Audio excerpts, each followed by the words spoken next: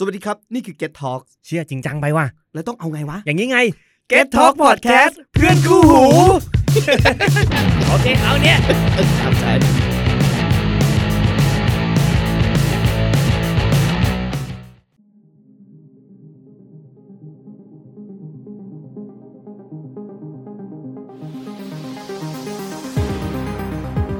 มิสซิรี่ไนท์เรื่องเล่าหลอนคืนสยองฝัน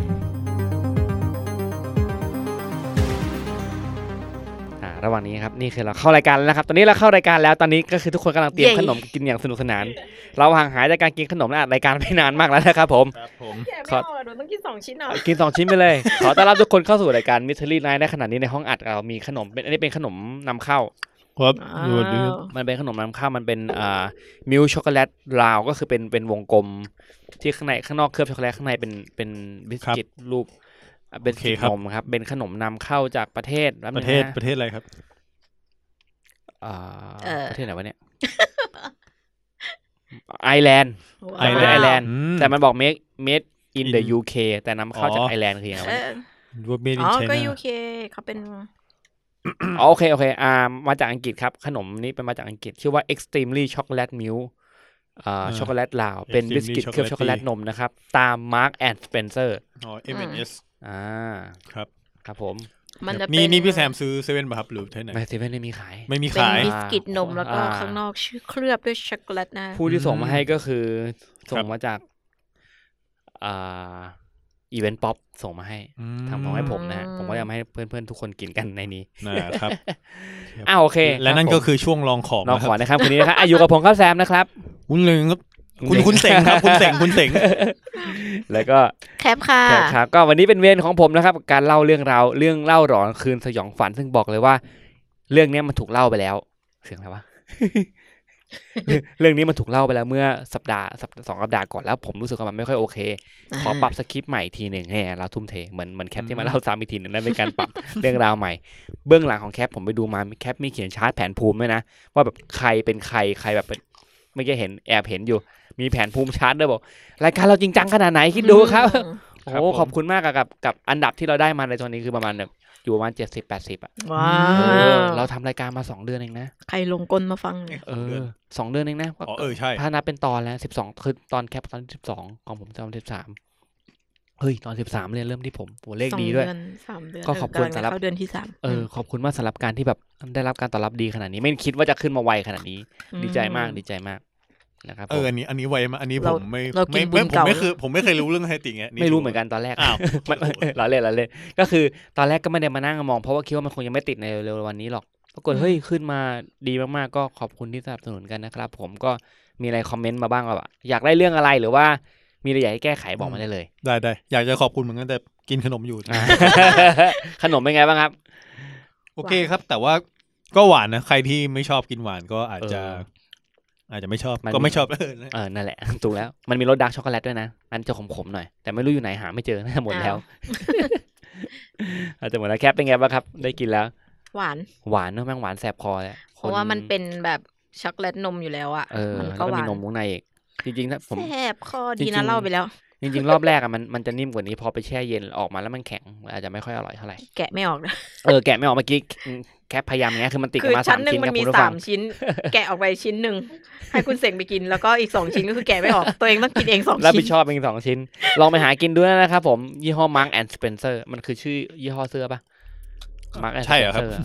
ไม่รู้มันประมาณเนี้ยไม่รู้เหมือนกันอย่าถามผมอ่ะวันนี้ของผมเป็นคิวของผมนะครับเดี๋ยวมาเข้าเรื่องกันเลยดีกว่านะครับ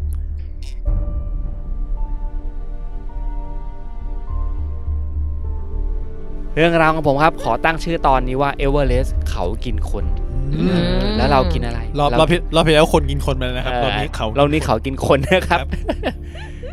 เปิดมาแบบนี้ก็รู้เลยว่าเราต้องเอเวอเรสต์กับโศกนาฏกรรมต่างๆบนเอเวอเรสต์ที่ผมจะไล่ฟังผมได้เรียบเรียงมาแล้วเดี๋ยวไล่ฟังเลยมาครับมา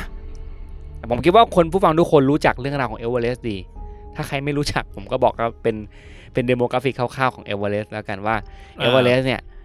เป็นยอดเขาที่สูงที่สุดแต่ไม่ใช่สูงที่สุดในโลกนะจริงแล้วคือเป็น1 ใน 3ยอดเขาที่สูงที่สุดมันมียอดเขาที่สูงกว่าเอเวอเรสต์อีก2 ยอดเขามันผมถ้าผมจะไม่ผิดมันขึ้นอยู่กับ การวัดเกณฑ์ความสูง ใช่ใช่มันมี ว่า เหมือนกัน วัดจากไหนถึงไหน ใช่ว่าจะถ้าแบบถ้า เออผมจำ เอเวอเรสต์คือวัดจากสูงกว่าระดับน้ำทะเลประมาณนี้แต่จริงๆแล้วก็มียอดเขาที่สูงกว่านี้เหมือนกันอีก2ยอดเขานะครับผมอยากรู้ไหมครับว่าคืออะไรมาครับโอเค พูดมาเลยครับ คือเอเวอเรสต์เนี่ยเป็นยอดเขาที่สูงที่สุดเมื่อวัดจากระดับน้ำทะเลใช่ไหมแต่ว่ามันมีที่สูงกว่านั้นก็คือ2ลูกที่สูงกว่าเอเวอเรสต์แล้วก็แต่ว่าเป็นการใช้เกณฑ์วัดที่แตกต่างกันอย่างที่คุณเสงบอกก็คือยอดเขาแรกคือยอดเขาเมาส์ยากจังวะยอดเขาเมานาโรลาอยู่ในหมู่เกาะฮาวายถ้าว่าความสูงจากฐานที่จมอยู่ใต้ทะเลเนี่ยจากฐาน จาก เขา ฐานก็คืออยู่ใต้ทะเลเลยเนาะมันอยู่ใต้ทะเลจะสูงกว่าเอเวอเรสต์ประมาณ9กิโลโอ้โห9กิโลเลยนะเว้ยเอเวอเรสต์ก็คือ8โลกว่า8โลเพราะเอเวอเรสต์มัน 8,000 กว่าใช่ไหมใช่ไอเนี่ย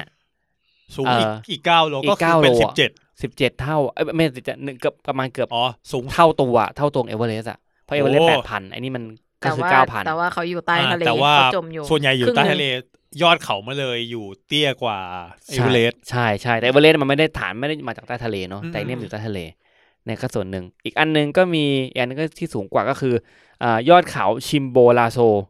อยู่ในประเภทเอลกวาดอร์อันเนี้ยถ้าวัดจากจุดศูนย์กลางของโลกเพราะว่าอะไรเพราะว่าอันนี้จะสูงกว่าเอเวอเรสต์ประมาณ 2,150 เมตรเพราะว่าโลกอ่ะมันมีลักษณะเป็นป่องตรงกลางแล้วก็เมื่อว่าความสูงจากระดับน้ำทะเลยอดเขาซิมโบลาโซจะมีความสูง 6,272 เมตรมันวัดด้วยหลักการคนละแบบกันใช่มันเลยดูสูงกว่าแต่ถ้าเอาความเข้าใจของเราก็คือมันก็เป็นหนึ่งในยอดเขาที่สูงที่สุดในโลกถ้าวัดจากระดับน้ำทะเลแล้วกันถ้าคิดแบบนี้แต่ว่าถ้าดังสุดก็เอเวอเรสต์แหละดังสุดแต่ผมไม่รู้ว่ายอดเขาอื่นน่ะมันมีการพิชิตยังไงหรือเปล่าเนาะนั่นนะครับก็ปัจจุบันนี้ยอดเขาเอเวอเรสต์อยู่ที่ประมาณ 8,844.43 เมตรจากการวัดอย่างจริงจังโดยสำนักงานสถิติและธรณีวิทยาของประเทศจีนจริงๆมันมีชื่อที่เต็มกว่านี้ผมย่อประมาณนี้แล้วกันโอเคแล้วก็เมื่อมันสูงประมาณไหนสำหรับคนที่จินตนาการไม่ออกตึกใบหยกรู้มั้ยมันสูงเท่าไหร่เอาเท่าที่ผมรู้นะคือเบิร์ดดูไบอ่ะประมาณเบิร์ดถามพนิกนะครับเบิร์ดดูไบอ่ะมันสูงผมจำตัวเลขไม่ได้แต่ประมาณกิโลนึงอ่ะกิโลนึงก็คือ 1,000 เมตรกิโลนึงนี่คือผมก็ว่าในระดับตึกสูงมันแบบก็สูงนะสูงแล้วนะอันนี้8กิโลก็คือ8กิโลคือเบิร์ด 8.8 ด้วยเกือบ9 8.8 เบิร์ดคาลิฟาต่อกัน9ตึกอ่ะประมาณเกือบ9แม่งทะลุเมฆไปแล้วใช่ๆๆสูงชิบหายแล้วถ้าเป็นใบหยกมันสูง304เมตรก็คือใบหยกต่อกัน29ตึกอะครับถึงเท่ากับความสูงจุดสุดยอดของยอดเอเวอเรสต์แต่ว่ารู้ว่ายอดมันมีความกว้างประมาณเท่าไหร่เท่ากับ1โต๊ะสนุกอ่ะโอ้เท่านั้นเองคือยอดที่ควรจะไปยืนอยู่ได้มันมีความกว้างแค่นั้นนิดเดียวเองใช่คือพอมันมีความสูงมันก็เป็นเรื่องความท้าทายคือมันมีพอมีการค้นพบเฮ้ยมันมียอดเขาที่สูงที่สุดในโลกอยู่ที่นี่หว่ามันก็เริ่มเกิดความท้าทายซึ่งเหตุการณ์มันเกิดขึ้นประมาณ100 ปีที่แล้วเรื่องราวเริ่มขึ้นตั้งแต่ตอนนั้นใช่แต่ว่าจริงๆแล้วเรื่องราวของการวัดความสูงเนี่ยมันเริ่มต้นเมื่อปี2548เองเมื่อไม่นานมานี้เองที่มีการคอนเฟิร์มว่าเท่านี้แหละเว้ยเขาวัดยังไงนะเขาขึ้นไปข้างบนเลยครับแล้วก็ใช้เครื่องมือวัดทางแสดงว่ามีคนขึ้นไปถึงก่อนไม่ถึงขึ้นเป็นยังไงนะไม่สมัยก่อนใช่ไหมเวลาเราจะวัดความสูงภูเขาคือวัดความสูงภูเขานี่มันเกิดขึ้นก่อนหรือหลังคนไปพิชิตนะครับตอนที่มีการวัดมันมีการวัดก่อนครับเมื่อประมาณปี18กว่าอันนั้นเขาใช้หลักตีโกณมิติในการวัดแต่นั้นมันประกาศตัวเลขมาอย่างไม่เป็นทางการก็ประมาณนี้แหละมัน 8,000 กว่าแหละใช้หลักตีโกณมิติในการคำนวณโดยการเขาบอกเป็นกล้องส่องแนวในที่ไกลจากยอดเขาประมาณ110ไมล์จากประเทศอินเดียแล้วไปวัดว่าแบบประมาณเนี้ยคำนวณมาตอนนั้นเป็นปี1952เป็นนักคณิตศาสตร์ที่ชื่อว่ารัตนาถสิกธาก็คือเป็นชาวอินเดียเป็นคนแรกที่ประกาศว่าไอเนี่ยมันสูงสุดในโลกนะเว้ยแต่เหตุการณ์ตอนที่มีคนขึ้นไปอันนั้นเขายังไม่รู้ว่านี่สูงที่สุดในโลกหรือเปล่าเพราะว่ารู้ประมาณนี้เพราะว่าเขาวัดประมาณปี1952แต่ว่า18หรือ1952คือวัดแต่ว่าคนที่เริ่มปีนเขาเริ่มปี1921คือปีนก่อนที่จะวัดอีกนะโอเคปีนก่อนที่จะวัดนะครับผมก็เหตุการณ์มันเกิดขึ้นจากการที่เริ่มต้นพอมีนักสำรวจชาวอังกฤษมารู้ว่ามันมีสิ่งนี้อยู่เพราะตอนนั้นอินเดียเป็นเมืองขึ้นของอังกฤษใช่ไหมใช่ๆนักสำรวจก็จะมาเจอเฮ้ยมันมีสิ่งนี้อยู่ในวักเริ่มแรกปี1921เขาก็ไปสำรวจเส้นทางก่อนว่านี่มันคืออะไรโดยการสำรวจผ่านทางที่ชื่อว่าทานน้ำแข็งลงบุกทานน้ำแข็งลงบุก ชื่ออ่านยากหน่อยมันเป็นเรื่องมันเป็นศัพท์ของเขาเนาะศัพท์ของทางเนปาลแล้วก็มีการสำรวจเสร็จปุ๊บโอเคมันมีสิ่งนี้อยู่นี่หว่าแล้วอีกปีนึงต่อมามีชาวเชอปาเป็นชาวท้องถิ่นเป็นคนท้องถิ่นเนี่ยก็ปีนเอเวอเรสต์ปีนเลยเพราะว่าคือต้องบอกว่าชาวท้องถิ่นเขาก็จะมีความอึดถึกกว่าคนผู้มาเยือนอยู่แล้วแหละเพราะว่าเขาอยู่ตรงนั้นมาตั้งแต่เกิดไอ้ร่างกายข้างในเขาเรื่องระบบการหายใจเรื่องปราณที่คือถ้าเขาเป็นนักล่าอสูรน่ะเขาจะเป็นคนที่ใช้ปราณได้เก่งมากในดาบพิฆาตอสูรนะครับถ้าเคยดู แล้วก็ปี1922นักปีนเขาชาวเชอปา7คนปีนเอเวอเรสต์ครับและเสียชีวิตเรียบร้อยจากเหตุของหิมะถล่มหิมะถล่ม100ปีที่แล้วปีนขึ้นไปเจอหิมะถล่มนั่นเป็นครั้งแรกที่มีการเสียชีวิตบนยอดเขาเอเวอเรสต์ที่ถูกบันทึกไว้นะอาจจะมีก่อนหน้านั้นก็ได้เราไม่รู้ใช่แต่เราไม่รู้แต่เนี่ยคือมีการบันทึกไว้แล้วก็นั่นคือเหตุการณ์แรกที่มีการบันทึกไว้แล้วก็มีคณะเดินทางจากอังกฤษก็มาสำรวจต่อนะหลังจากที่ชาวเชอปาตายแต่ว่าไม่สามารถพิชิตได้ความสูงที่เขาขึ้นได้คือ 8,321 เมตรยังขาดอีก500เมตรนิดเดียวไปไม่ถึงลงมาก่อนต่อมาปี1924ครับอันนี้เราน่าจะเคยได้ยินชื่อของอาจจะเคยได้ยินชื่อของ2คนนี้บ้างก็คือ2คนนี้เป็นนักเดินทางจากอังกฤษครับเป็นคณะที่3นับจากชาวเชอปาก่อนที่เสียชีวิตแล้วก็มีเชอปากลุ่มแรกชาวอังกฤษกลุ่มที่2ที่พี่ไม่ได้กลุ่ม3ก็คือให้หลังประมาณ2ปีครับชื่อของเขาคือจอร์จมัลโรลี่จำชื่อไว้นะกับแอนดรูเออร์ไวส์2คนนี้จอร์จกับแอนดรูแล้วกันผมเรียกชื่อสั้นๆจอร์จกับแอนดรูตัดสินใจเดินทางขึ้นสู่ยอดเขา2คนครับก็คือไม่ได้มีลูกหาบไม่ได้มีอะไรไปแต่ระหว่างที่เขาเดินไม่ใช่เขาคนเดียวนะมันก็มีคนอื่นเดินขึ้นเขาด้วยนะมีคณะ 4-5-6 อะไรตามมาก็คือจริงๆไปกันมากกว่า2แต่ว่าถ้าเป็น2คนน่ะดูโอมี2คนนี้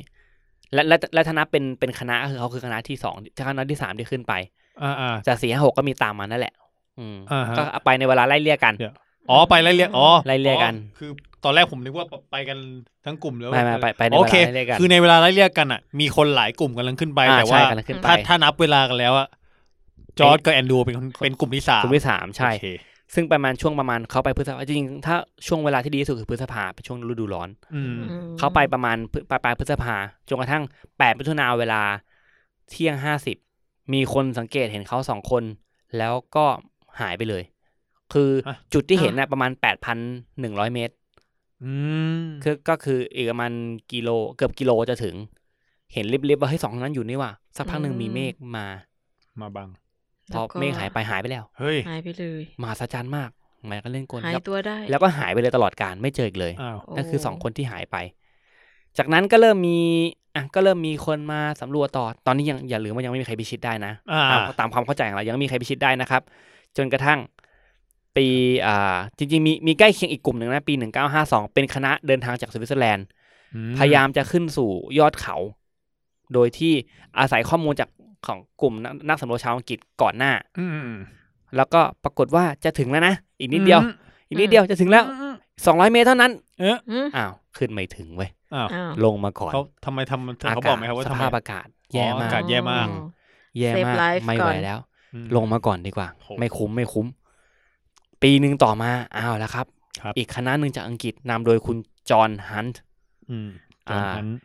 มาที่เนปาลและพยายามจะขึ้นเอเวอเรสต์อีกรอบจากข้อมูลของทีมอังกฤษที่ขึ้นไปแล้วและทีมอื่นๆที่ขึ้นไปมีข้อมูลประมาณนึงแล้วเฮ้ยข้างบนต้องเจออะไรบ้างสภาพอากาศเป็นยังไงเตรียมตัวภูมิประเทศเป็นยังไงเตรียมตัวจะขึ้นไปปั๊บทีนี้พอใกล้ถึงยอดเขาเมื่อก่อนยังไม่มีเบสแคมป์นะครับใกล้ถึงยอดเขาอาจจะประมาณ 7,000 กว่าไม่มีเบสแคมป์นี่คือคนเดินรวดเดียวเดินไปเรื่อยๆเขาต้องพักระหว่างทางต้องพักระหว่างทางแต่ว่าต้องตั้งแคมป์ใช่ตั้งแคมป์มันเองทีนี้พอถึงคือจอห์นฮันต์เนี่ยเขาเป็นหัวหน้าคณะพอมาถึงทางที่ใกล้ถึงยอดเนี่ยแต่เขาไม่ได้ขึ้นทั้งหมดเขาก็เลือกนักปีนเขา2คนที่สามารถขึ้นไปได้ก็คือตัวเขาไม่ได้ขึ้นนะแต่ว่าเขาเลือกโอเคสมมติผมขึ้นไปกับคุณเสงครับเฮ้ยผมแม่งไม่ขึ้น2คนนี้ขึ้นไปหน่อยส่งขึ้นไป2คนนั้นขึ้นไม่ไหวลงมาก่อนหมดแรงก็ไม่เป็นไรวันถัดมาเขาเลือกอีกคู่นึงขึ้นไปอีกคู่นึงไปเพื่อจะไปพิชิตต่อให้ได้ไม่เป็นไร2คนนี้พักไปก่อนทยอยส่งคนไปตีใช่ส่งคนไปตีเราส่งอีกรอบนึงคนนี้ส่งคนที่ชื่อว่าคุณเอ็ดมันฮิลลารีชื่อคุณไหม เอ็ดมันฮิลลารี ผมนึกออกแต่นึกถึงใจฮิลลารีคินตันเนี่ยแต่ไม่ ใช่ เป็นไร ตอนแรกคิดมาก็มาเป็นแบบ โร นั้ ง น แรมฮิลลารี อะไรฮิลตัน เอ็ดมัน ไม่ใช่ ฟรอย เอ็ดมันฮิลลารีกับเป็นชาวนิวซีแลนด์กับเป็นชาวเชอร์ปาที่ชื่อว่าเทียงชินนอเก ฮะ คู่นี้ครับพิชิตเอเวอเรสต์ได้ในเวลา 11 นาฬิกา 30 นาทีตามเวลาท้องถิ่นของวันที่ 29 พฤษภาปี 1953 ก็คือปีนั้นแหละ ครับ แล้วทั้งคู่ก็พิชิตเสร็จปุ๊บเป็น2คนแรกของโลกที่มีการบันทึกว่ามีการถ่ายภาพ มีหลัก มีหลักฐานแล้วเฮ้ฉันคือ2คนแรกของโลกที่พิชิตได้ อยู่ยอดหลังคาโลกแล้ว สุดยอดไปเลยเฮ้แล้วก็มีการฝังลูกอมกับไม้กางเขนไว้ก่อนจะเดินกลับลงมานั่นคือประวัติศาสตร์โลกที่บันทึกไว้ว่านี่คือ2มนุษย์2คนแรกของโลกนะครับที่สามารถพิชิตเอเวอเรสต์ได้นั่นคือเป็นเอาว่าเรารู้กันนั่นคือปี1953ก็ถ้าย้อนกลับไปก็ปีนี้ปี2021มันก็ประมาณเกือบ 70-80 ปีเกือบ70-80 ปี 70ป่าววะ ใช่ประมาณ คิดเลข ประมาณ ไม่ทั นั้น นประมาณนั้นแหละครับทุกคน ผมก็คิดไม่ทันเหมือนกัน โอเค นั่นคือความสำเร็จแต่วันนี้ผมจะพูดเรื่องความตายความตายความตายบนยอดเขา เมื่อกี้ผมจำได้ผมบอกว่ามันมีคนตาย7 คนแรกเป็นชาวเชอร์ปาแล้วก็เป็นอีก2 คนที่หายสาบสูญไป ใช่ครับ จริงๆแล้วเนี่ยครับมีคนตายอยู่บนยอดเขาเอเวอเรสต์ค่อนข้างจะเยอะมากครั้งที่ผมยังไม่พูดถึงครั้งยิบย่อยแล้วผมพูดถึงครั้งที่ยิ่งใหญ่ที่สุดหมายถึงเสียชีวิตเยอะมากที่สุดแล้วก็เป็นครั้งที่ถูกเอามาทำเป็นภาพยนตร์เหตุการณ์นั้นเกิดขึ้นไม่นานมานี้แต่เรียกว่านานก็ได้แต่ไม่นานเท่าไหร่พอจะสำหรับเราคิดว่าไม่นานแต่หลายคนก็ถือว่านานแล้วแหละแบบว่าผมในที่นี้เราทุกคน3 คนเกิดทันช่วงเวลาการสูญเสียปี1996ครับมีนักปีนเขา15 คนเสียชีวิตเป็นเหตุการณ์นี้ถูกสร้างเป็นภาพยนตร์ชื่อว่าเอเวอเรสต์สามารถหาดูได้ใน Netflix นะครับผมสามารถถ้าสปอนเซอร์เข้าตรงนี้ก็ได้นะ ไม่ว่าอะไรนะเหตุการณ์นี้เกิดขึ้นวันที่10 พฤษภาซึ่งอย่างที่ผมบอกพฤษภามิถุนาเป็นช่วงที่คนปีนเยอะใช่ไหมช่วงคนเรื่องปกติอากาศมันดีแต่บนภูเขามันมี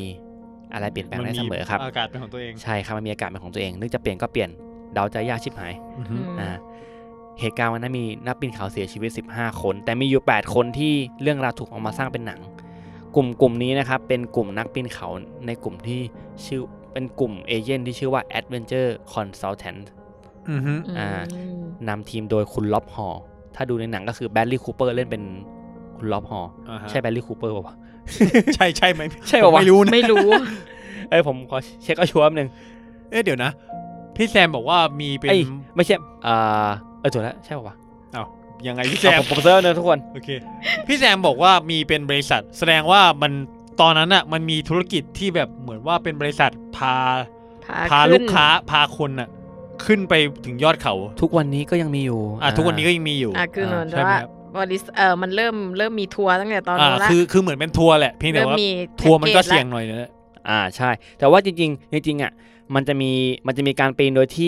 ที่ไม่ต้องใช้ทัวร์ก็ได้นะแต่คุณก็จะไม่ได้รับความสะดวกในการเดินทางขึ้นในการจัดการเคลียร์ทางยากกว่าเดิมก็ถ้าไปกับทัวร์ก็ต้องแวะร้านขายของชำแถวทางขึ้นเขาก่อนใช่วันนี้มีชงน้ำชาไม่ใช่โอเคผมจำชื่อผิดเมื่อกี้ผมแบลลี่คูเปอร์เล่นเรื่องแบลลี่คูเปอร์เล่นเรื่องสไนเปอร์เปิดเรื่องไหนโอเคต่อพี่แซมชื่อว่าเจสันคลาร์กเจสันคลาร์กรู้จักไหมฮะไม่รู้จักไม่เลยอีกคนนึงเล่นเป็นสกอตต์ฟิชเชอร์คุณเจคจิเลนฮอลเจคจิเลนก็คือที่เล่นสไปเดอร์แมนเล่นเป็นคอลเลอร์เล่นเป็นอะไรวะในคอลเลอร์ป่ะผมจำชื่อไม่ได้ที่มันเป็นคนในคอลเลอร์มันหนังเรื่องแต่ว่าผมจำชื่อไม่ได้เจคจิเลนฮอลเล่นสไปเดอร์แมนเล่นเป็นอะไรวะที่มันมนุษย์ CG มนุษย์ CG มนุษย์ CG จำชื่อไม่ได้มนุษย์ CG นั่นแหละครับผมมิสเตอริโอโอเคมิสเตอริโอใช่นั่นแหละแล้วก็มีผู้เสียชีวิตคนอื่นก็คือเป็นลูกทีมหลายคนมากๆเลยครับแล้วก็ปรากฏว่าเสียชีวิตแต่ว่ามี1 คนรอดคนนั้นเขาชื่อคุณเบคเวเทอร์ที่คนนี้เขาไม่ได้ขึ้นไปข้างบนก่อนเพราะว่าเขาเกิดอาการตาบอดกระทันหันจากการที่แบบแดดตกสะท้อนลงมาบนพื้นขาวใช่ไหมสะท้อนเข้าตาเหรอครับใช่ตอนอัดรอบที่แล้วผมก็สงสัยอยู่ตาบอดกันทหารคือมันความกดอากาศมันเปลี่ยนคือไม่ใช่แดดมันสะท้อนเข้าตาใช่แล้วก็แบบตาบอดกระทันหันมันจ้าแล้วจริงเขาก็โดนหิมะกัดอะไรพวกนี้ก็คือแบบหนึ่งในนั้นก็คือทำให้เขาไม่สามารถขึ้นไปต่อได้เขาต้องหยุดอยู่ที่ประมาณแบบอีกประมาณ800 เมตรจนถึงยอดเขาหยุดตรงนั้นก่อนในขณะทุกคนขึ้นไปหนึ่งในนั้นมีนักปีนเขาญี่ปุ่นคนหนึ่งที่เป็นนักปีนเขาญี่ปุ่นอายุ46 ปีแต่ว่า เขาคนเนี้ยพิชิตมาทั้งหมด6มันจะมีพี่แซมบอกว่ามันจะมี7ยอดเขายังไงนะครับมันจะมี7ยอดเขาที่เขาเรียกว่า7 Summit ของโลกที่คุณสามารถพิชิตได้ทีนี้หนึ่งอันนั้นเขาชื่อว่าคุณยาสุโกะนัมบะเนี่ยเป็นนักปีนเขาชาวญี่ปุ่นที่อายุ46ปีเขาพิชิตมาแล้ว6ยอดเขาหรือยอดเขาเอเวอเรสต์นี่แหละถ้าเขาสำเร็จเขาจะกลายเป็นคนญี่ปุ่นคนแรกผู้หญิงญี่ปุ่นคนแรกที่พิชิตได้7ยอดเขาและจะเป็นผู้หญิงคนที่2ที่พิชิตยอดเขาเอเวอเรสต์ต่อจากผมลืมชื่อเขาเฉยเลยแต่มีชาวญี่ปุ่นคนนึงพิชิตยอดเขาเอเวอเรสต์ไปก่อนแล้วใช่มีญี่ปุ่นคนนึงแล้วก็เป็นผู้หญิงที่อายุมากที่สุดใช่ไหมครับมากสุดที่พิชิตเอเวอเรสต์ได้คือ46นั่นนะครับปรากฏว่าพิชิตได้นะทั้ง8คนขึ้นไปได้แต่ขาลงมาเนี่ยครับเกิดประสบอุบัติเหตุคือทุกคนถลายลงมาฟาดกันเองฮะโหยตายเดี๋ยวนะมันถลายมันน่าจะเป็นการถลายแต่เอาจริงจังหวะนั้นมันก็ไม่มีอะไรแน่นอนใช่ทุกอย่างมันจะตายง่ายๆก็เอากันง่ายๆจริงๆแล้วคือเขาแรงหมดก่อนด้วยคือมันเหมือนว่าคนที่แบตจะหมดแล้วพอขึ้นไปเฮ้แต่การขึ้นไปเฮ้มันคือครึ่งเดียวของการเดินทางนะใช่เราต้องลงมาอีกเขาเสียชีวิตบนนั้นเสียชีวิตจากการที่ถลายคือพายุหิมะแล้วซัดมาแล้วก็ถลายมาทับกันเสียชีวิตมันจะมีเสียชีวิตตรงนั้นประมาณจำนวนนึงอีกจำนวนนึงคือค่อยๆหนาวตายนึงอันนั้นคือรอบฮอเนี่ยทุกวันนี้ยังมีศพของเขาอยู่บนนั้นนะครับแล้วก็รอบฮอเนี่ยเสียชีวิตอยู่ตรงแง่งผาตรงจุดหนึ่งที่ระหว่างที่เขาติดอยู่พายุหิมะก็พัดมาตลอดเขาก็นอนเขาในหนังเขาอยู่กับโทรศัพท์ผ่านดาวเทียมที่เขาสามารถโทรมาข้างล่างเขาได้คุยกับภรรยาของเขาก็คือจนเขาเสียชีวิตนั่นแหละครับใช่ซึ่งของจริงก็เป็นอย่างนั้นของจริงเป็นอย่างนั้นเหมือนกันนั่นคืออีกคนหนึ่งที่ผมพูดถึงสกอตต์ฟิชเชอร์เป็นหนึ่งในคนที่ขึ้นเอเวอเรสต์และขึ้นหลายๆยอดเขาโดยที่ไม่ใช้ออกซิเจนคือเขาไม่เป็นคนแบบโคตรถึกเลยเขาเป็นนักปีนเขาที่เก่งมากแล้วก็เป็นอยู่ในกลุ่มที่ชื่อว่าMountain Madness ก็คือเป็นคนที่แบบปีนเขาที่โคตรเก่งแล้วก็มีกลุ่มที่แบบแล้วเขาก็มาเป็นเหมือนแบบเป็นเหมือนซัพพอร์ตแบบเอาเป็นสายซัพพอร์ตเอาออกซิเจนมาให้แล้วเขาเองก็จะพิชิตด้วยอะไรเงี้ยแต่วันที่เขาเสียชีวิตก็คือเขาร่างกายไม่พร้อมนอนไม่พอจริงๆเขาท้องเสียท้องเสียในการท้องเสียร่างกายไม่ค่อยดีแต่ว่าเขาก็ฝืนขึ้นไปสุดท้ายแล้วเขาก็เสียชีวิตอยู่ข้างบนเหมือนกันเพราะว่าเจอพายุหิมะนั่นแหละแล้วก็แบบแต่เนี่ยเขาเสียชีวิตระหว่างทางคือรอบฮอไปเสียชีวิตตรงชะง่อนผาแต่เขาเนี่ยไปอยู่ตรงระหว่างทางคือถ้าเดินขึ้นไปคงก็จะเห็นเขาเลยนอนอยู่แถวๆนั้นวันนั้นเหตุการณ์นั้นคือตายทั้งหมด15ศพอีก7ศพผมไม่แน่ใจว่าเกิดอะไรขึ้นเพราะเขาไม่ได้มีข้อมูลบอกอยู่นั่นคือถูกเอามาสร้างเป็นหนังครับชื่อว่าเอเวอเรสต์สายฟ้าท้าถึงโลกเมื่อปี2015ทีนี้จริงๆแล้วเนี่ยมันจะมีนักถ่ายทำภาพยนตร์ที่ไปถ่ายซีนเอเวอเรสต์ด้วยกล้อง IMAX ก็ไปถ่ายทำมันก็ต้องเก็บอินเสิร์ตของจริงใช่ไหมใช่แล้วก็มีกองถ่ายแค่แบบปักหลักอยู่หลายสัปดาห์ก็มาถ่ายอินเสิร์ตไว้ทีนี้เขาก็เล่าว่าเขาขึ้นไปข้างบนก็ยังเห็นศพรอบฮออยู่นะยังอยู่ตรงนั้นตอนแรกผมลุ้นอยู่ว่าจะมีเรื่องผีแต่นั่นมันกองถ่ายไทยไม่เกี่ยวแล้วโอเคไม่มีเรื่องผีแล้วไม่มีโอเคแต่มีศพรอบฮออยู่ตรงนั้นนั่นคือการสูญเสียที่ใหญ่ที่สุดจริงๆแล้วมันมีใหญ่กว่านั้นอีกนะครับก็คือแต่อันนั้นมันเกิดขึ้นหลังจากช่วงนั้นอีกหลายปีมันมีช่วงที่แบบเกิดแผ่นดินไหวที่เนปาลแผ่นดินไหวครั้งใหญ่แล้วมันเกิดหิมะถล่มแล้วหิมะมันถล่มมาที่เบสแคมป์มีคนเสียชีวิตมีทั้งชาวเชอร์ปาแล้วก็หนึ่งในนั้นผมจำได้ว่ามีคนไทยด้วยเป็นนักปีนเขาผู้หญิงชาวไทยเสียชีวิตด้วย1คนนะครับอันนั้นก็เยอะเหมือนกันแต่อาจจะอันนั้นอาจจะไม่ใช่ข้างบนยอดไงใช่อันนั้นจะเป็นที่เบสแคมป์ก็เลยอาจจะไม่ได้นับแต่ผมเข้าใจว่ารอบนั้นคือเป็นรอบที่มีคนเสียชีวิตเยอะที่สุดในตอนนี้ประมาณ18คนมั้งผมจำไม่ผิดนะครับผมทีนี้มีคนตายแล้วมีคนพิชิตได้กี่คนค้าแล้วคุณเสงถามผมเป็นคำถามทิ้งไว้ใช่ไหมว่าพิชิตกี่คนผมไปเจอค้าแล้วคุณเสงถามว่ามีคนพิชิตได้กี่คนจากตลอดที่ผ่านมาตั้งแต่ปี1992จนถึงปี2020ครับเป็นข้อมูลที่ผมเจออันนี้ปี2014มีคนพิชิตเอเวอเรสต์แล้วทั้งหมดกี่คนครับ1,000 กว่า1,000 กว่าคำตอบก็คือ4,042 คนที่พิชิตได้เยอะกว่าที่คิดอีกนะแต่ถ้าคิดถึงปริมาณของคนทั้งโลกคิดถึงปริมาณแบบในต่อปีเยอะคนแต่ว่ามันก็เป็น100 ปีใช่ไหมใช่ตั้งแต่ยอดที่แบบตั้งแต่เดี๋ยวนะ 100 ปี ตั้งแต่ปี1921จนถึงปี2014มีคนพิชิตได้แค่1921ตอนนี้2021ก็100 ปี100 ปีหาร 4,000 ก็ตกรับเฉลี่ยปีละ40 คนไม่เยอะไม่เยอะมากเรียกน้อยนะโคตรน้อยเลยนะมันก็ไม่ง่ายแม่มันก็ไม่ง่ายนะมันก็ไม่ง่ายมันก็ไม่ง่ายส่วนตัวเลขผู้เสียชีวิตตั้งแต่ปี1924ตั้งจนถึงปี2013ก็คือ248คนที่เสียชีวิตที่บันทึกได้ด้วยที่บันทึกได้โดยที่มีชาวเชอร์ปา87คนที่เหลือเป็นนักปีนเขาชาวต่างชาติซึ่งร่างยังอยู่บนนั้นก็จริงๆก็ทั้งหมดเลยป่ะหรือว่ามีบางส่วนเอาลงมาได้ถ้าลงบางส่วนเอาลงมาได้แต่ว่าพวกที่เสียชีวิตที่เบสแคมป์เอาลงมาได้หรืออาจจะเป็นแคมป์1แคมป์2พอแต่จริงๆมีคนเสียชีวิตที่แคมป์ที่ประมาณแคมป์3แล้วเอาลงมาได้นะมีอยู่ศพนึงเดี๋ยวผมเล่าให้ฟังแต่อันนั้นก็ไม่ได้เรื่องราวยิ่งใหญ่อะไรจริงก็มีเป็นนักปีนเขาชาวญี่ปุ่นครับคนนั้นผมเล่าข้ามเลยก็ได้นักปีนเขาคนนั้นนะครับก็คือเป็นชาวญี่ปุ่นที่เชื่อไหมครับว่าเขาไปพิชิตยอดเขามาประมาณกี่ครั้งผมขอนับแป๊บนึง7 ครั้งแล้วเขาจะขึ้นไปครั้งที่8คือเขาไปที่เขาไปมา7เขาเหมือนเขาไปพิชิตมา7 ครั้งหรือว่าเขาไปเอเวอเรสต์มา7 ครั้งแล้วครับแต่ว่าเขาพิชิตไม่สำเร็จแถมมีอยู่ครั้งนึงเขาโดนหิมะกัดจนนิ้วต้องตัดนิ้วก้อยไปนิ้วนึงไม่ใช่นิ้วก้อยตัดไม่ใช่นิ้วก้อยตัดนิ้วไปนิดนึงตัดนิ้วโป้งมั้ยครับถ้านิ้วโป้งนี่จะเหมือนเรื่องที่ผมเล่าเอาเป็นไปได้ไม่ใช่ไปแช่แล้วนี่เขาตัดนิ้วไปนิ้วนึงครับแล้วก็โดนหิมะกัดปรากฏว่าครั้งที่8ครับเขาชื่อคุณโนบุคาสุคุริกิเป็นนักปีนเขาวัย35 ปีแต่เนี้ยเขาเสียชีวิตไม่ได้ที่ชั้นบนนะเขาเสียชีวิตอยู่ที่แคมป์2เสียชีวิตก่อนโดยที่แบบว่าน่าจะเป็นอาการ altitude sickness แหละครับก็เลยเอาลงมาได้เพราะว่าเขาไม่ได้สูงมากอยู่ที่ประมาณแบบแคมป์2แต่แคมป์2นี่ก็ 4,600 ฟุตหรือประมาณก็ครึ่งนึงนะเอาลงมาก็เมตรไม่ฟุตเมตร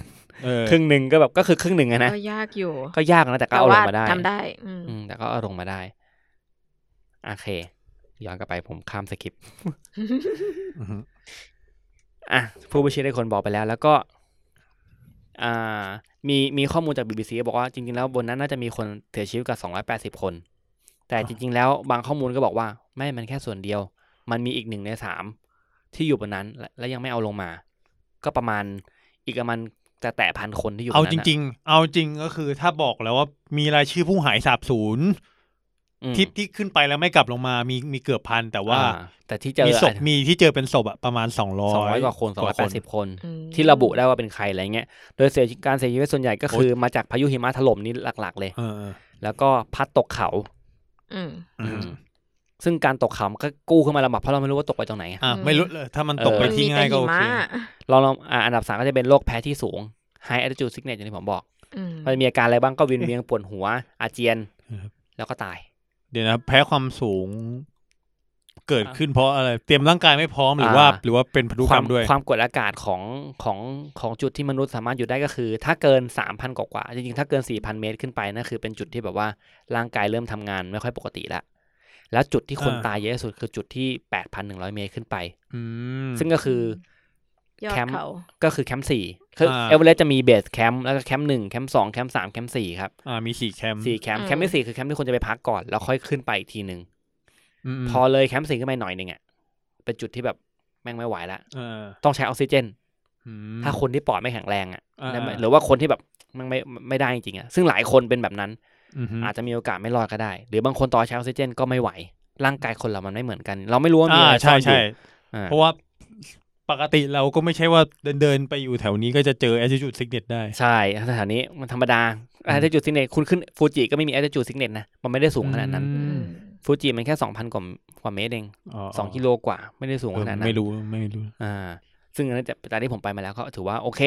หายใจสบายสามารถวิ่งเทรลขึ้นลงได้จริงพี่แซมมองไหมครับไม่เป็นไร แล้วก็เอเวอเรสต์เนี่ยมันมีความเสี่ยงอยู่อย่างที่บอกมันค่อนข้างจะเสี่ยงมากๆทีเดียวทุกเส้นทางของการก้าวเดินมันมีความเสี่ยงนะครับผมทีนี้คนตายครับจะหลายๆศพที่ ปรากฏไว้อะเขาเรียกว่าเป็นแลนด์มาร์ค ใช่ แลนด์มาร์คของแต่ละเช่นเคยได้ยินคำว่ากรีนบูทไหม ก รีนบูทเป็นหนึ่งในร่างของนักปีนเขาที่ใส่บูทสีเขียวแล้วนอนตายอยู่ตรงนั้นนั่นคือพื้นที่ของกรีนบูท นอน นอนคว่ำนอนคว่ำ นอนเหมือนท่ายำฉา ประมาณนั้น แต่ว่ามันมีจุดหนึ่งที่ก่อนจะไปแลนด์มาร์กอ่ะมันมีเรื่องราวเรื่องหนึ่งที่แบบมันเป็นการถกเถียงกัน ฮะ แล้วเขาก็ตามหาร่างนี้อยู่ เป็นการตามหาของ2นักปีนเขาที่หายไปในปีที่ผมบอกปีละ ปีไหนครับยังไม่บอก 1952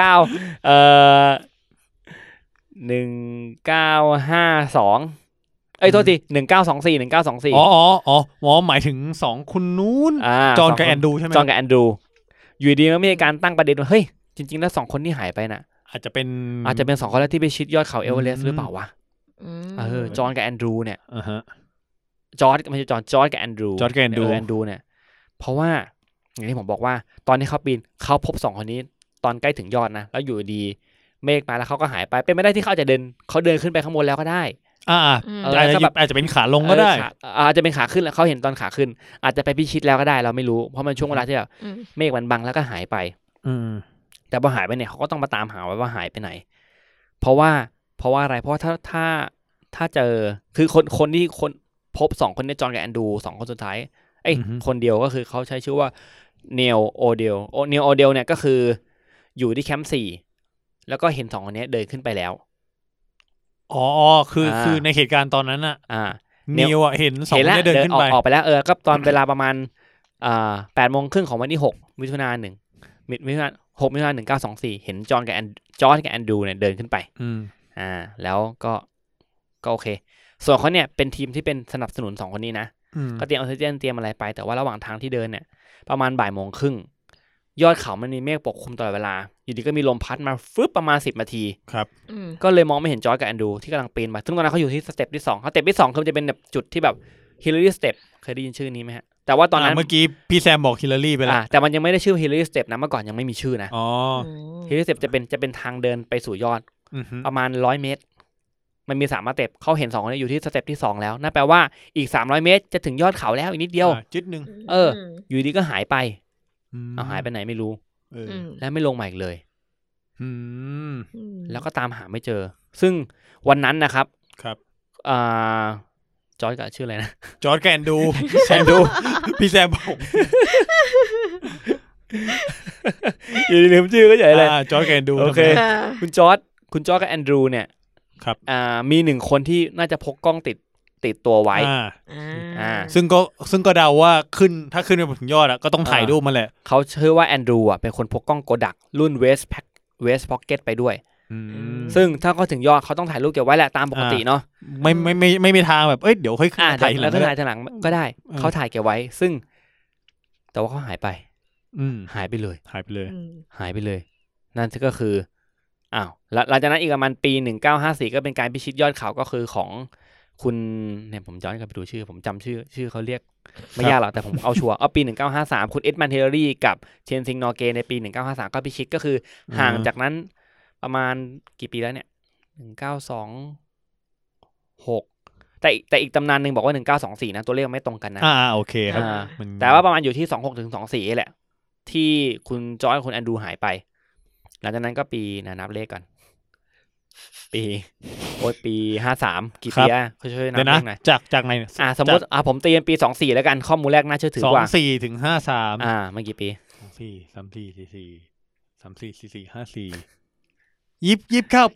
ปีใช่29 ปีมี29 ปีผ่านไปเดี๋ยวถึงก็ค่อยมีการพิชิตของคุณฮิลลารีกับเทนชิงนอร์เกร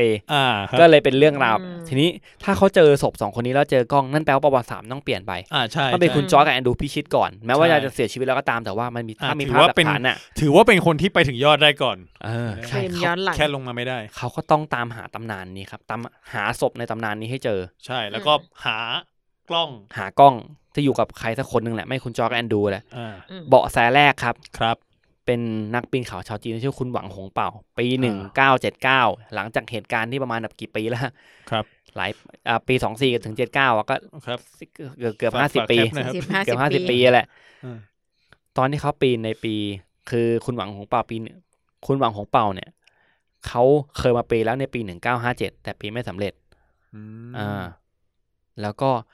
ตอนที่ปีนไม่สำเร็จเขาพบศพหนึ่งในปีที่เขามาปีนแล้วในปี1979เขามาปีนอีกทีหนึ่งแล้วก็เหมือนเล่าให้เพื่อนร่วมทางฟังเฮ้ยเขาเคยเจอศพเนี้ยโอเคผมเข้าใจแล้วเจอศพนี้นะแต่ว่าก็พูดเฉยๆแต่ว่ายังไม่ทันได้เล่าเรื่องรายละเอียดอะไรคุณหวังหงเป่าเสียชีวิตจากการตกเขาเท่ากับว่าหนึ่งในคนที่มีเบาะแสเรื่องนั้นน่ะแต่ไม่ได้เล่าให้คนอื่นฟังแถมตัวเองตายไปแล้วด้วยก็คือมาปีนเขาครั้งแรกที่ไม่สำเร็จอ่ะเขาเห็นศพแต่ยังไม่ได้เล่าให้ใครฟังเลยทำไมก็ไม่เล่าก็ไม่รู้แหละก็ไม่เล่าเลยจนเหมือนมาปีนรอบหลังเนี่ยเพิ่งนึกขึ้นได้ก็เหมือนเปรยเพื่อนเคยเจอศพแถวๆเนี้ยก็ชี้ไปแต่ว่าเขาหายไปเลยตกเขาไปก่อนหลังจากนั้นก็แบบอ้าวเชี่ยเบาะแสแม่งหายไปแล้ว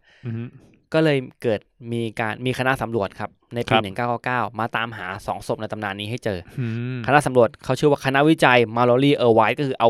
อาชื่อเต็มเอานามสกุลของทั้งคู่ครับมาจอร์จกับแอนดรูโดยที่เขาหาจนเจอครับศพนั้นก็คือเป็นของคุณมาลอรี่ก็คือคุณโอ้โหมาลอรี่เขาชื่อจริงว่าอะไรวะทำไมไม่พูดชื่อจริงวะอะไรคุณจอร์จมาเจอศพคุณจอร์จก่อนเจอศพคุณจอร์จตรงคนที่เจอเนี่ยเป็นช่างภาพที่ชื่อว่าคุณพัตเลอร์เป็นช่างภาพที่อยู่ในโครงการวิจัยเชิงสำรวจมาลอรี่ไวท์เนี่ยแหละครับซึ่งระหว่างทางที่เขาปีนน่ะคนนี้เขาเจอศพของคุณจอร์จในบริเวณที่เป็นเอเวอเรสต์ของฝั่งเหนือซึ่งเป็นจุดที่นักปีนเขาไม่มีคนเคยมาเยือนเพราะว่าถ้าเขาปีนเอเวอเรสต์จะมี2ฝั่งคือเหนือกับใต้ฝั่งเหนือกับฝั่งใต้แต่ความยากแม่งพอๆกันนะพอๆกันใช่ไหมแต่ว่าคนจะนิยมฝั่งใต้มากกว่าถ้าฝั่งเขามากสำรวจฝั่งเหนือทำไมถึงนิยมฝั่งใต้พี่แซมพอรู้ไหมมันมีจุดที่เหมือนเป็นจุดเช็คพอยท์ที่ค่อนข้างจะสมบูรณ์กว่าแต่มีจุดเช็คพอยท์ทั้ง2ฝั่งใช่มันอาจจะเหมือนเป็นแง่งที่มันปีนง่ายกว่าจะพักแต่จุดเช็คพอยท์ผมมีข้อมูลความต่างด้วยครับนี่2ทางก็คือด้านทิศใต้อยู่ทางเนปาลทางเหนืออยู่ทางทิเบตของจีนซึ่งคนจะนิยมมาทางเนปาลมากกว่าเพราะว่ามันมีการอำนวยความสะดวกที่ดีกว่ามีเต็นท์มีแคมป์แล้วก็ผมว่าถ้าขึ้นทางทิเบตอ่ะจริงๆขึ้นไปทิเบตก็ไม่เรียกว่าวุ่นวายแล้วกันกว่าจะเข้าทิเบตได้คือทางเหนือมันยากตรงที่มันจะใกล้จุดกับทานน้ำแข็งลงบุกที่ผมบอกอ่ะซึ่งตรงนั้นต้องใช้เวลาในการร่างกายปรับสภาพค่อนข้างนานโอเคแล้วก็มีจุดแวะพักมันต้องแวะพักหลายจุดมากกว่าถึงจุดที่3ซึ่งจุดเนี้ยมันค่อนข้างจะปีนยากเขาก็เลยมาปีนอีกฝั่งหนึ่งมากกว่าทำให้คนไม่ค่อยนิยมมาทางฝั่งเหนือไม่ค่อยนิยมมาทางฝั่งตัวละไม่ค่อยนิยมมาทางฝั่งเหนือแล้วคุณพาร์ทเลอร์เนี่ยก็ลองไปทางฝั่งเหนือดูเพราะว่ามันเป็นจุดที่มันไม่ค่อยมีใครมาสำรวจแล้วเขาก็เจอจริงๆเจอจริงๆสภาพศพของคุณจอร์จพบศพคุณจอร์จเนี่ยในสภาพนอนคว่ำแผ่นหลังขาวก็คือเหมือนกับว่าเสื้อมันคงขาดไปแล้วจาก100 ปีแล้ว100 ปีแล้วว่าเสื้อไม่ขาดใช่พอปี1999เขางั้นก็เกือบ100 ปี80ประมาณนั้นแหละก็เขาก็มาเจอคุณจอร์จแต่ว่าไม่เจออีกคนหนึ่งคุณแอนดรูเจอแค่ศพคนเดียวเขาก็แบบอ้าวชิบหายแล้วงั้นแปลว่ากล้องอยู่ที่อีกคนหนึ่งอะดิไม่เจอกล้องที่ศพนี้หรือไม่ก็อาจจะเป็นไปได้ว่ากล้องหล่นก็เป็นไปได้กระเด็นไปไกลตรงไหนก็ไม่รู้แต่หน้าที่คือก็ต้องมาตามหาซึ่งเขาบอกตอนนี้พบศพคุณจอร์จเนี่ยก็คืออย่างที่แบบผิวหนังเปิดโล่งดูสะอาดเหมือนรูปปั้นหินอ่อนแล้วก็มีเชือกมัดที่เอวแน่นจนมาทิ้งรอยในการลำตัวว่ามีการหลุดกระชากแล้วเขาก็คิดว่าเฮ้ย2 คนนี้อาจจะล่วงตกลงมาก็ได้เพราะว่าตอนที่ขึ้นเขาจะมีเชือกเซฟตี้ไปด้วยกันอะไรเงี้ยจังหวะนึงอาจจะแบบตกมาด้วยกันหรือเปล่าแล้วตกคนนึงตกมองนี้แล้วอีกคนนึงไปอยู่ไหนเราก็ไม่รู้ว่าตกขาขึ้นหรือขาลงด้วยนะศพนั้นก็วางอยู่ตรงนั้น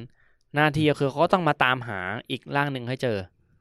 จนถึงวันนี้ก็ยังไม่เจอร่างนั้นเลยไม่รู้อยู่ตรงไหนเอเวอเรสต์มั้งเขาพยายามใช้โดรนในการบินหาตามจุดที่คาดว่าน่าจะมีศพของอีกคุณแอนดูอีกคนนึงอยู่พยายามเอาเบาะแสว่าเนี่ยเขามีคนเคยเจอแอนดูเอาคำเชื่อมโยงคำกล่าวอ้างของคนที่เคยเจอว่ามีเจอศพปริศนาตรงนี้ตรงร่องเขาทานน้ำแข็งนั่นนี่นู่นเอาโดรนบินหลายตัวไม่ใช่ตัวเดียวเป็น100 ตัวนะเพื่อหาเอาภาพมาต่อกันแล้วตรงไหนไม่เจอก็ยังไม่โดนไม่เจอทุกวันนี้ยังไม่เจอเลยนะครับผมนั่นก็คือหายไป นั่นคือปริศนาที่อันนี้ก็ถึงไม่มีการคลี่คลายแล้วเราก็ยังรู้ว่าโอเคคนที่ปีนพิชิตยอดเขาเอเวอเรสต์ได้ที่มีหลักฐานนั่นคือก็เป็นคุณฮิลลารีนั่นแหละกับคุณเธอซินนอร์เกเนี่ยที่ทำได้ถือว่านี่เป็นปริศนาของเอเวอเรสต์ที่ยังไม่ถูกคลี่คลายถ้าเจอศพเมื่อไหร่อาจจะคลี่คลายก็ได้ครับทีนี้มาดูเรื่องราวของเอเวอเรสต์กับความน่ากลัวจุดที่ผมบอกคือถ้า 8,000 เมตรขึ้นไป 8,100 เมตรขึ้นไปเนี่ยเราเรียกว่าเดธโซนซึ่งเดธโซนเป็นจุดที่มีคนตายมากที่สุดบริเวณนั้นไปส่วนใหญ่ไปเสียชีวิตตรงบนนั้นตรงเดธโซนใช่เป็นเสียชีวิตแบบที่เราเห็นร่างเขาด้วยนะคือเดธโซน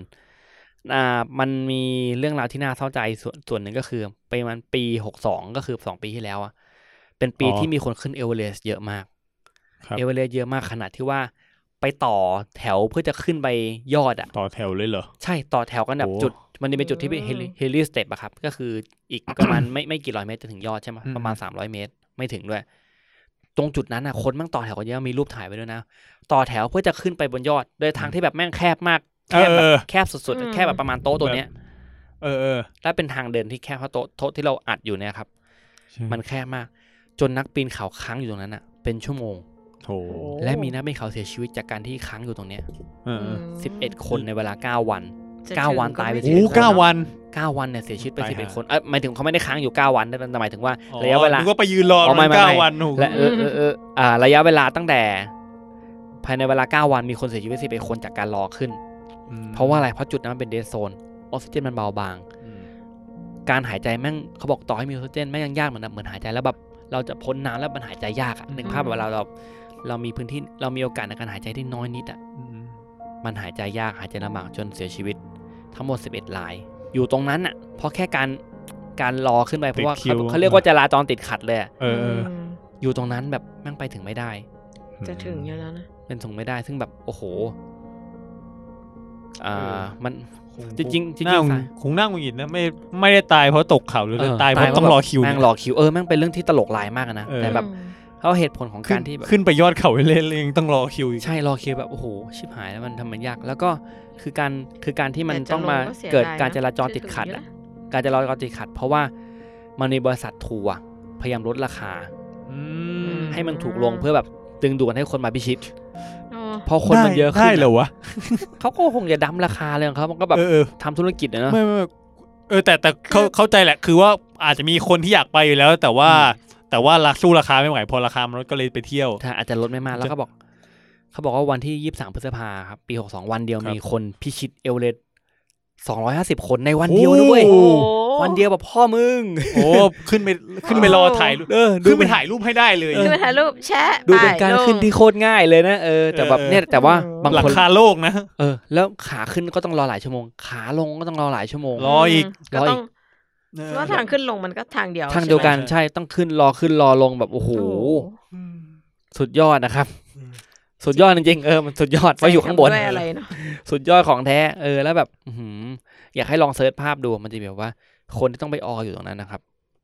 มันทรมานนะมันทรมานบางคนก็หิมะกัดบางคนก็แบบ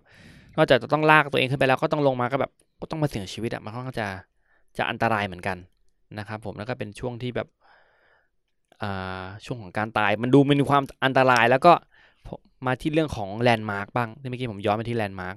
คือเอเวอเรสต์เนี่ยมีศพอยู่หลายศพอยู่บนนั้นอย่างที่ผมบอกก็คาดว่าจะมีประมาณเกิน200 ศพที่เรารู้ว่ามีใครแต่อาจจะมีมากกว่านั้นประมาณ3 เท่าอย่างผมบอกไปแล้วก็ซากต่างๆเราถูกใช้เรียกเป็นแลนด์มาร์คเพราะว่าอะไรมันเป็นจุดที่แบบเราพอมองเห็นว่าสมมติว่าปีนถึงไหนแล้วปีนถึงกินบูธปีนถึง The Beauty Sleeping Beauty อะไรเงี้ยซึ่งที่มันมีชื่อของมันผมจะเล่าให้ฟังว่าเอาเป็นศพดังๆแล้วกันที่เป็นแลนด์มาร์คผมเคยได้ยินกินบูธมาก่อนกินบูธเนี่ยเป็นตำรวจผมหาข้อมูลแล้วสรุปเขาคือตำรวจชาวอินเดียจริงคือเขาเคาะเลยใช่ไหมตอนแรกผมเข้าใจว่าเขาแบบ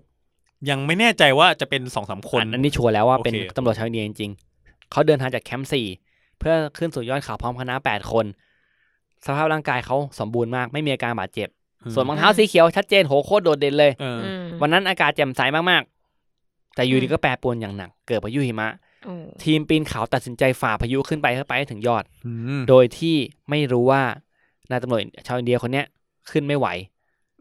เขาก็เลยไปหลบพักในถ้ำเล็กๆตรงสเต็ปแรกคนเดียวสเต็ปแรกคือห่างจากแคมป์ประมาณ200 เมตรไม่มีใครรู้ว่าเขาไปหลบก็คิดดูเลยเราปีนกันหน้าที่เราคือเอาตัวเองให้รอดก็ไม่ได้มองว่าใครอยู่ตรงไหนนะ มารู้ตัวอีกทีนึงคือ แล้วตัวเองก็แยก ใช่ แยกไปเฉย แยกไปเฉยแล้วแก๊งนั้นพิชิตได้แล้วลงมาถึงเบสแคมป์อ้าวเพื่อนหาย จะขึ้นไปตามหาแต่เชอปาห้ามไว้ว่าอย่าขึ้นไปมันอันตรายพายุคือเขาก็เดินฝ่าพายุขึ้นลงนะแล้วก็ดูคือตอนนั้นมันก็ไม่สงบอยู่แล้วไม่สงบแต่ก็มีโอ้โหแต่ก็จิตใจเขาก็สุดยอดปรากฏว่าพอพายุหิมะสงบไม่สงบก็เดินขึ้นไปก็ถึงได้รู้ว่าเจอศพเขาอยู่โดยที่ไม่ไกลจากแคมป์เลยถ้าไปช่วยอาจจะคือถ้าไปอาจจะรอดก็ได้หรือว่าระหว่างเดินลงมาแล้วรู้ว่าเพื่อนอยู่นี้อาจจะรอดก็ได้นะใช่แต่ประเด็นคือไม่รู้ไงใช่ประเด็นคือไม่รู้อีกอันนึงก็คือเป็นหญิงสาวชาวอเมริกาคนแรกที่ขึ้นสู่ยอดสำเร็จโดยไม่ใช้ออกซิเจนเขามีชื่อว่าฟรานซี่เซนเทียฟเขาไปกับสามีเขาออกเดินทางจากแคมป์4โดยที่ไม่ใช้ออกซิเจนทำให้2คนเดินได้ช้ามากเพราะออกซิเจนมันก็ต้องค่อยๆถนอมค่อยไปเนาะแทนที่จะต้องถึงเขาออกเดินทางตี 4 ตี 5ตามปกติต้องถึงตอนเที่ยงกลายเป็นว่า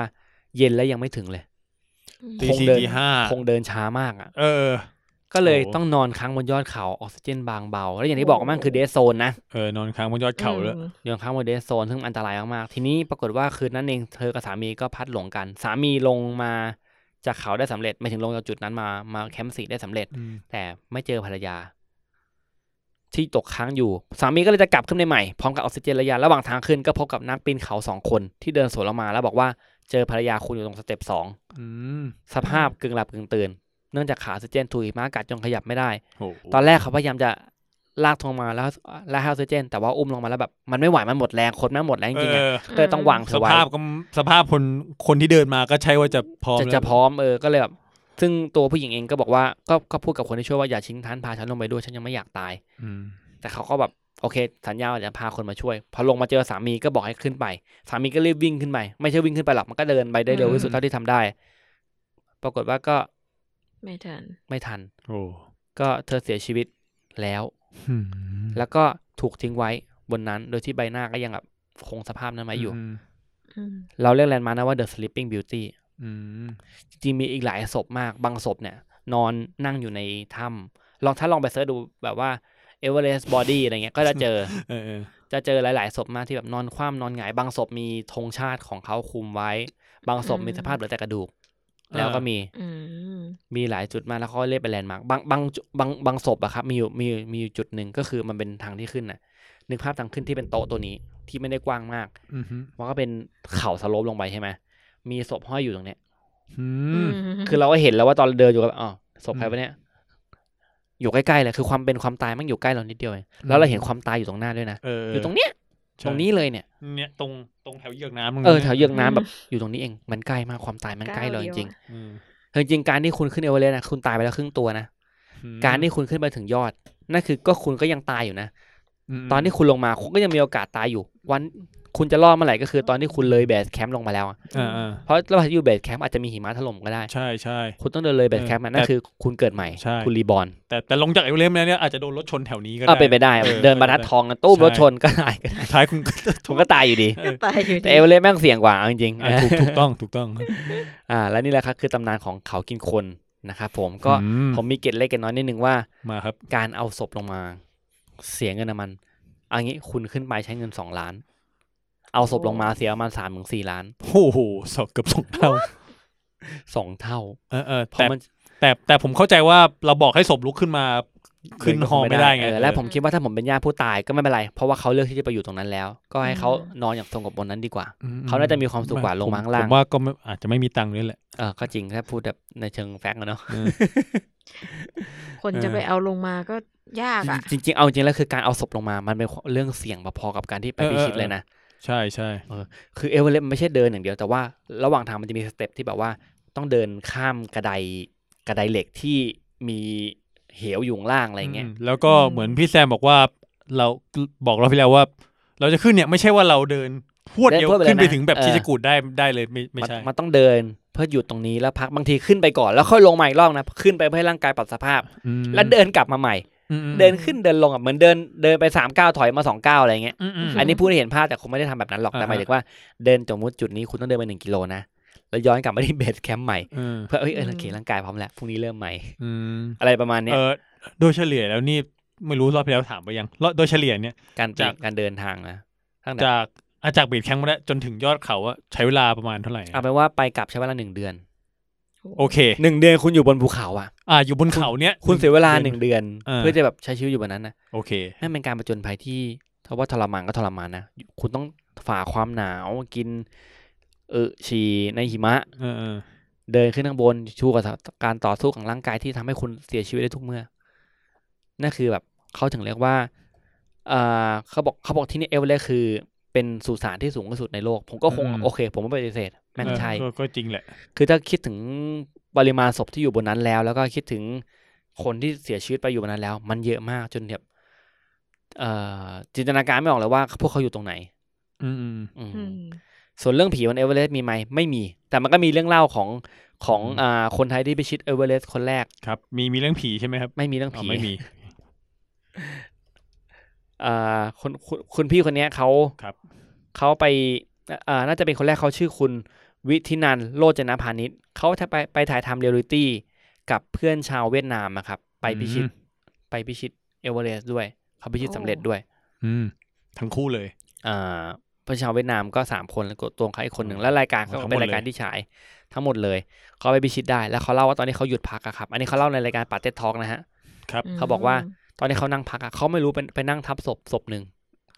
จนเพื่อนบอกเอ้ยยูทับศพอยู่เขาก็ตกใจเขาคิดว่านั่งทับบนก้อนหินส่วนผู้หญิงไทยคนแรกที่พิชิตเอเวอเรสต์มีชื่อว่าหมออิม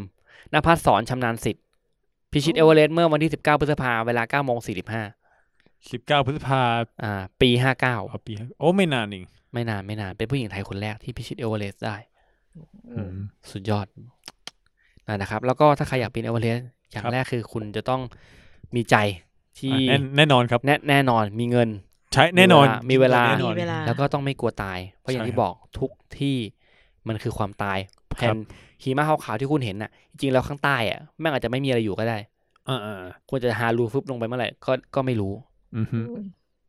นั่นแหละครับนั่นคือเรื่องราวของเขากินคนในค่ำคืนนี้นะครับผมโอเคพี่แซมสนไหมครับไม่เบสแคมป์ถ้าเบสแคมป์ยังโอเคนะยังโอเคแต่ให้เอเวอเรสต์เนี่ยไม่ขึ้นเพราะรู้ว่าขึ้นไปตายหาแน่นอนโอเคครับไม่น่ารอดแต่พี่แซมยังสนเบสแคมป์อยู่เบสแคมป์มาสนเราเรียกก็ย่อว่า ABC ครับมันมาจากคำว่าเอเวอเรสต์เบสแคมป์เบสแคมป์แต่เบสแคมป์มันก็สูงชิบหายแล้วเท่าไหร่นะเบสแคมป์เอเวอเรสต์เบสแคมป์อยู่ที่ประมาณ 2,000 กว่าเห็นนะยอดเขาเราสูงสุดในไทยเนี่ยเราที่ไหนนะครับดอยอินทนนท์เดี๋ยวได้ผ้าห่มปกว่ะเอาเท่าไหร่ครับประมาณ 2,300 2,400เองมั้งแสดงว่าเบสแคมป์ก็ความสูงใกล้ไล่ประมาณนั้นเพียงแต่ว่าสภาพการขึ้นไปมันคงลำบากกว่าเดี๋ยวผมเอาชัวร์เลยว่าเบสแคมป์สูงโอ้โหผมพูดผิดว่ะมันคือ 5,200 เมตรโอเคโคตร2 เท่าเลย 5,200 เมตรโอ้นี่ขนาดเบสแคมป์เนี่ยโอ้โหนี่เบสแคมป์ 5,200 ชิบหายเรียกว่าเบสแคมป์แต่ขึ้นไปจะค่อนเข่าแล้ว 5,000 กว่าเนี่ยแต่จริงมันเบสแคมป์จะเริ่มต้นจากประมาณ 3,440 เมตรซึ่งแม่งสูงกว่าฟูจิที่ผมไม่ปีนอีกสูงกว่าแบบมาดูยอดดอยที่สูงที่สุดในประเทศนะระหว่างนี้ส่วนที่จะจบรายการเรามาดูยอดดอยที่สูงที่สุดในประเทศลองมาดูกันว่าเท่าไหร่แต่ผมว่าประมาณ 2,000 กว่าอินทนนท์สูงสุดคือ 2,565 เมตรของการขับไม่ต้องปีนขับรถขึ้นได้เลยส่วนเชียงดาว 2,175 เมตรเชียงดาวไปมาแล้วค่ะเป็นไงบ้างอยากขึ้นสวยเชียงดาวคุ้มค่ะคุ้มที่จะไปคือเดินไม่ได้ยากมากคือมันจะเหมือนเดินตามหุบเขาอะค่ะจะขึ้นบ้างลงบ้างนิดหน่อยแต่ว่าคือระยะทางมันไกลประมาณ9 กิโลกว่า9 กิโลครึ่งคือมันจะเดินนานเดินทั้งวันแต่ว่าไม่เหนื่อยไม่เท่าภูกระดึงภูกระดึงมันจะขึ้นชันภูกระดึงแค่ประมาณ5 กิโลแต่ว่าชันชิบหายแล้วก็เดินพื้นราบอีกประมาณ3 กิโลแต่ว่าเชียงดาวอะเข้าไปประมาณ9 กิโลกว่าแล้วก็จะมีที่ให้ตั้งแคมป์แล้วก็บนยอดเนี่ยส่วนใหญ่คือจะไปตอนเช้าคือเดินไปถึงตอนเย็นก็จะพักก่อนแล้วก็ตอนเช้าก็เดินไปยอดขึ้นยอดไปดูหมอกทะเลหมอกมันต้องจองยังไงบ้างอะไม่แน่ใจเหมือนเขาต้องจองไปทางอุทยานแล้วก็มันจะมีเหมือนก็จะเหมือนกรุ๊ปทัวร์เหมือนกันว่าเขาก็จะมีคนนำทางเข้าไปมีลูกหาบคอยดูแลเราไปตั้งเต็นท์ทำกับข้าวให้อะไรอย่างเงี้ยแล้วก็หรือว่าเราจะแบบ แบกเต็นท์กันไปเองก็ได้แต่เหมือนต้องจองไปทางอุทยานเหมือนกันเพราะว่าเขาจะรับจำนวนจำกัดแล้วก็จะมีช่วงที่เปิดรับแค่ไม่กี่เดือนที่เข้าไปได้แค่ไม่กี่เดือนหลังหน้าฝนน่ะที่เขาจะเริ่มเปิดป่าถึงแค่ไม่กี่เดือนแล้วพอฝนเริ่มตกก็เหมือนจะปิดเพราะว่ามันเป็นเขตอนุรักษ์พันธุ์สัตว์ป่าครับมันไม่ไหวจริงๆแล้วก็อันตรายขนาดตอนนั้นไปประมาณธันวาเนี่ยแหละค่ะมันก็ยังมีแบบแฉะลื่นๆอยู่เลยอ่ะบางจุดก็ยังลื่นอยู่เลยก็ต้องแบบระวังกันดีๆขนาดคิดชะกูดยังเปิดเป็นช่วงๆเลยครับจริงๆแล้วเมื่อกี้มีไล่ยอดใหม่คือดอยอินทนนท์ 2,500 ลองลงมาเป็นดอยผ้าห่มปกครับ 2,200 แล้วดอยหลวงเชียงดาว 2,100 งั้นก็ลองไปพิชิตดูนะครับผมลองลงมาเป็นภูสายดาวครับโอ้แล้วก็ดอยลังกาหลวงโอเคดอยภูคาดอยช้างครับรายการเราตอนนี้สนุนด้วยการท่องเที่ยวไทยนะครับดอยเขาหลวงแต่ผมไปเขาหลวงมาแล้วนะมันคนละที่นี่ว่ะผมไปเขาหลวงที่สุโขทัยมาอันนั้นประมาณ 1,200 กว่าเมตรเดินชันชิบหายเลยแต่ว่าก็ผมเดินมา3ชั่วโมงกว่าก็ถึงแล้ว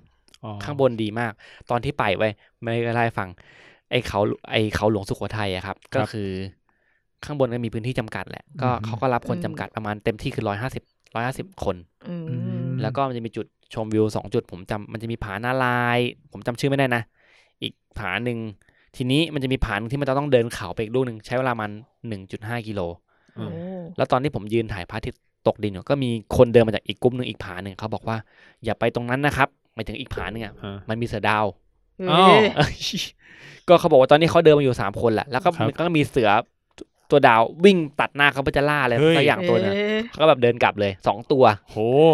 เลยแล้วเราก็เลยลงมาเขาก็พอทุกคนที่อยู่บนนั้นก็อาชีพหายแล้วจะทำไงดีไม่ไปเขาก็เลยพยายามจะรวมกลุ่มกันเดินกลับไปอีกทางนึงแต่ผมก็แฟนเดินกลับมาก่อนแล้วก็ถือไม้โพตั้งท่าเป็นแบบไอสัตว์มาทีมึงถ้าเจอก็ฟาดเลยแล้วก็ฟาดตัวเองก่อนอะไรเงี้ยถูกต้องแล้วก็เดินมาถึงข้างล่างก็เลยมาแจ้งเจ้าหน้าที่ว่าเจ้าหน้าที่ครับเขาเจอเสือดาวครับโอเคปกติพวกเหมือนเจอแบบเหมือนเจอแมวอ่ะเหมือนเจอมาเหมือนแมวตัดหน้าแล้วก็เดี๋ยวไปเคลียร์ให้นี่เขามาเป็นคู่กันอยู่แล้วอย่าไปตรงนั้นแล้วกันโอ้ยเชี่ยมึงช่วยติดป้ายเตือนกูหน่อยได้ไหมว่ามันมีตัวอะไรอยู่เราก็ไม่รู้ไงแบบใครจะไปคิดว่ามันจะมีเจ้าหน้าที่บอกก็ตกกะปีนี่นั่นนะครับก็เป็นเรื่องราวของค่ำคืนนี้นะครับก็ใครที่ไปปีนเขาในเมืองไทยก็ดูแลรักษาความปลอดภัยของตัวเองด้วยนะครับสำหรับวันนี้ก็ลากันไปก่อนสวัสดีครับสวัสดีครับสวัสดีค่ะ